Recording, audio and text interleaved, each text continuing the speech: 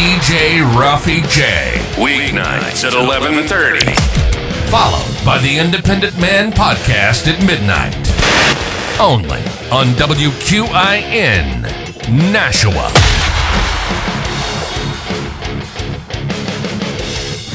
Live from the Q100 studios. It's the award-winning Independent Man Podcast. Uncut, uncensored, and raw.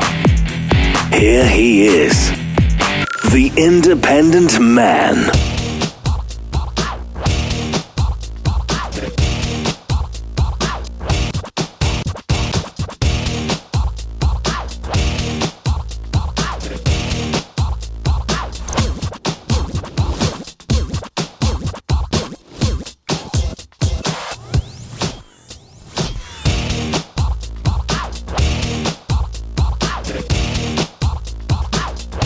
All right, we are live.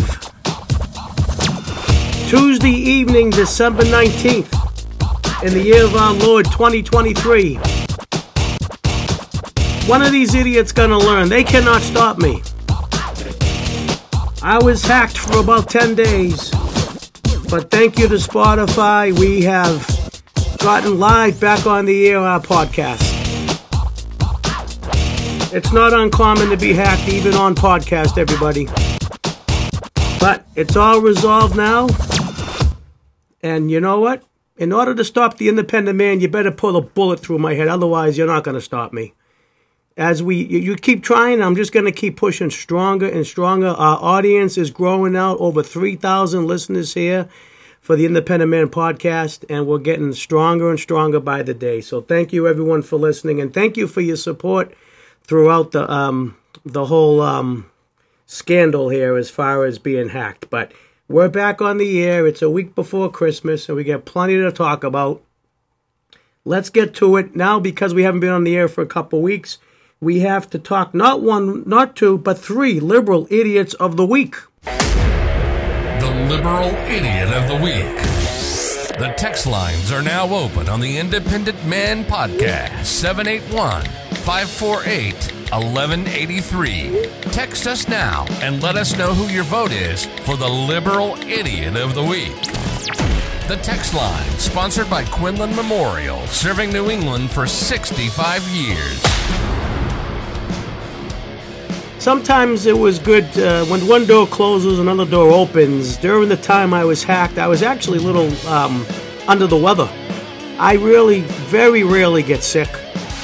I pride myself on not getting sick. I have, cold here and there, but very rarely do I get knocked out. But the last couple of weeks, I've had some congestion as far as the throat. It must be the RSV that's going around. I haven't taken any tests, but it's not COVID, believe me. It's a little cold. It's just the transitioning of the weather. It's warm.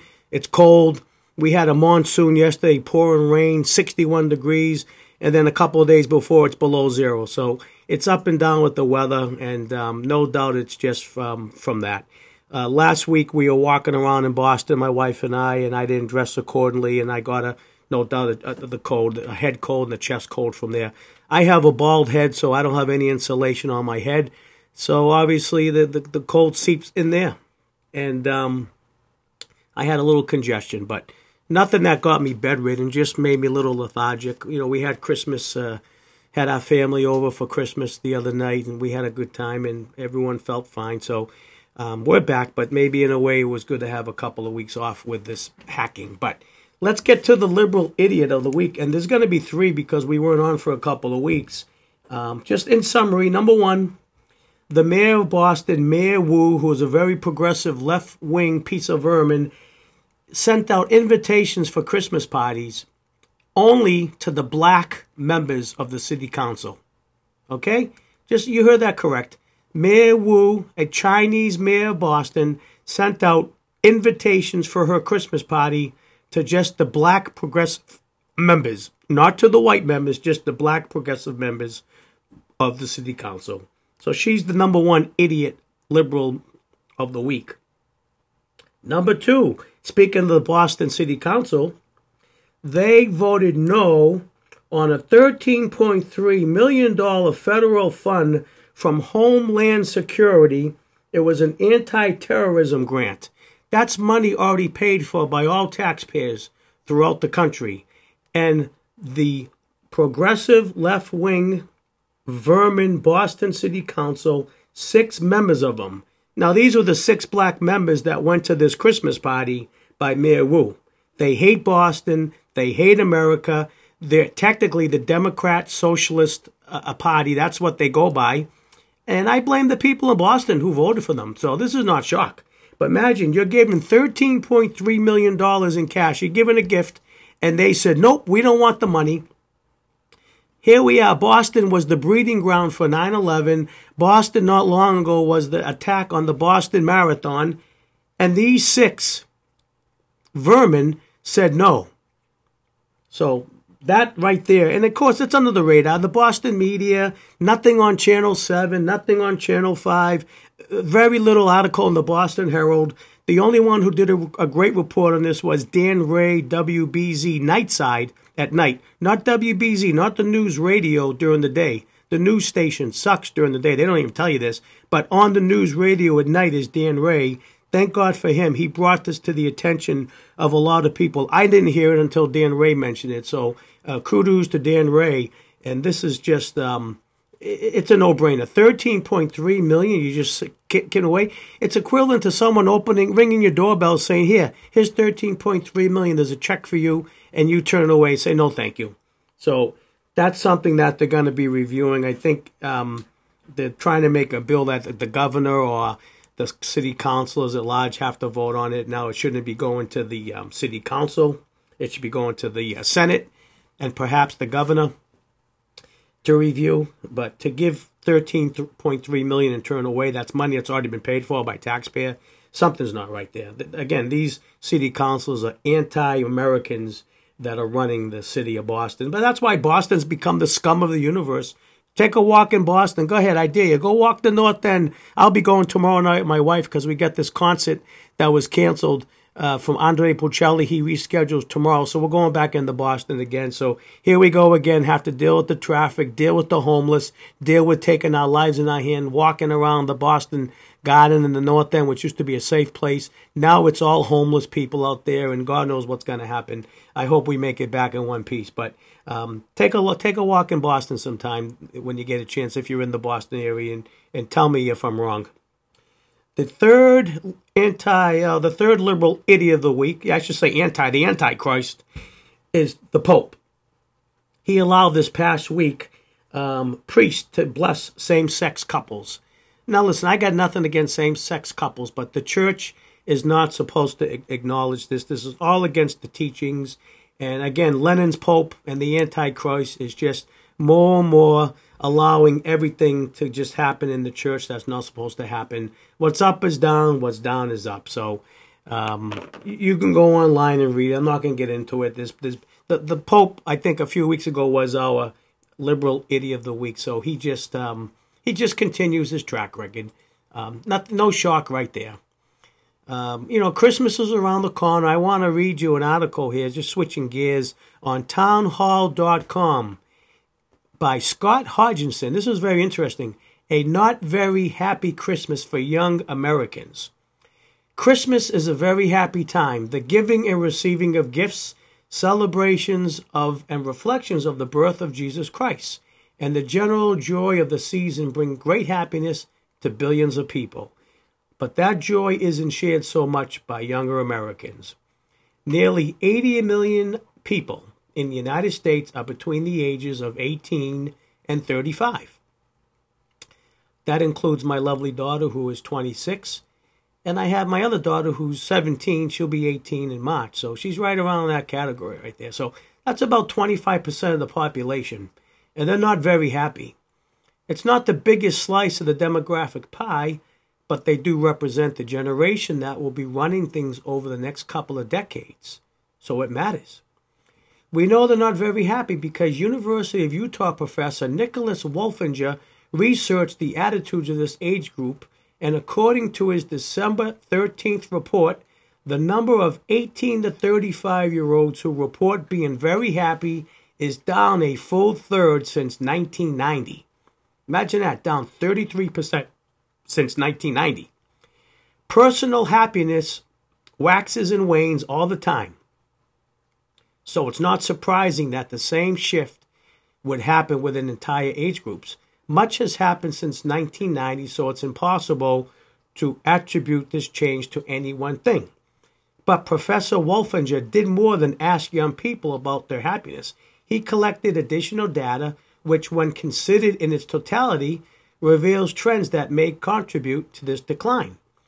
Between 1990 and 2023, the number of people saying they are very happy dropped by 33%. During the same period of time, the following other things have happened.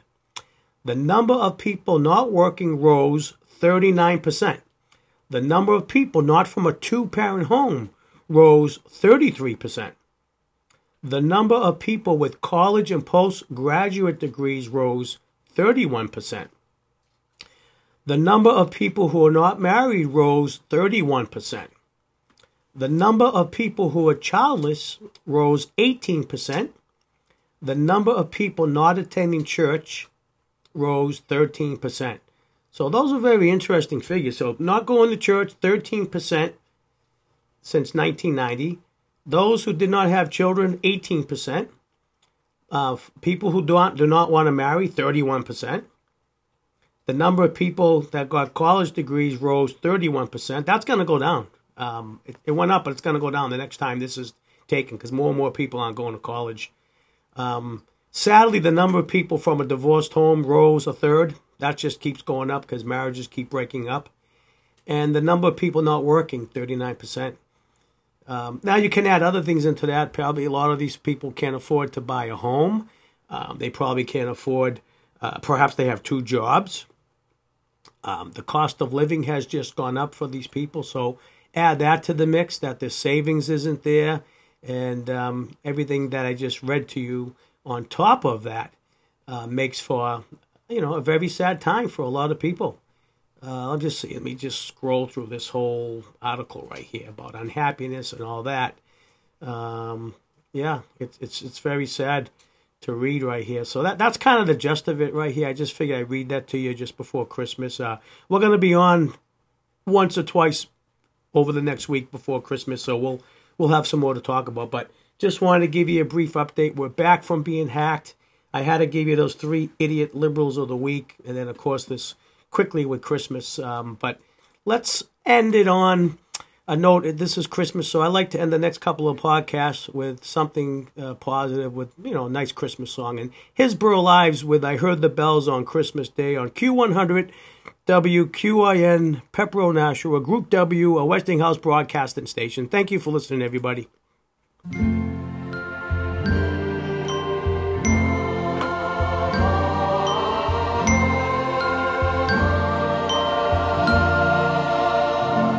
I heard the bells on Christmas Day, their old familiar carols play, and wild and sweet the words repeat, of peace on earth, goodwill to men. I thought, as now this day had come, the belfries of all Christendom had rung so long the unbroken song of peace on earth, goodwill to men. Peace on earth, goodwill to men. And in despair I bowed my head. There is no peace on earth, I said, for hate is strong and mocks the song of peace on earth, goodwill to men. Goodwill to men. Then peal the bells more loud and deep. God is not dead, the wrong shall fail, the right prevail, with peace on earth, goodwill goodwill to men.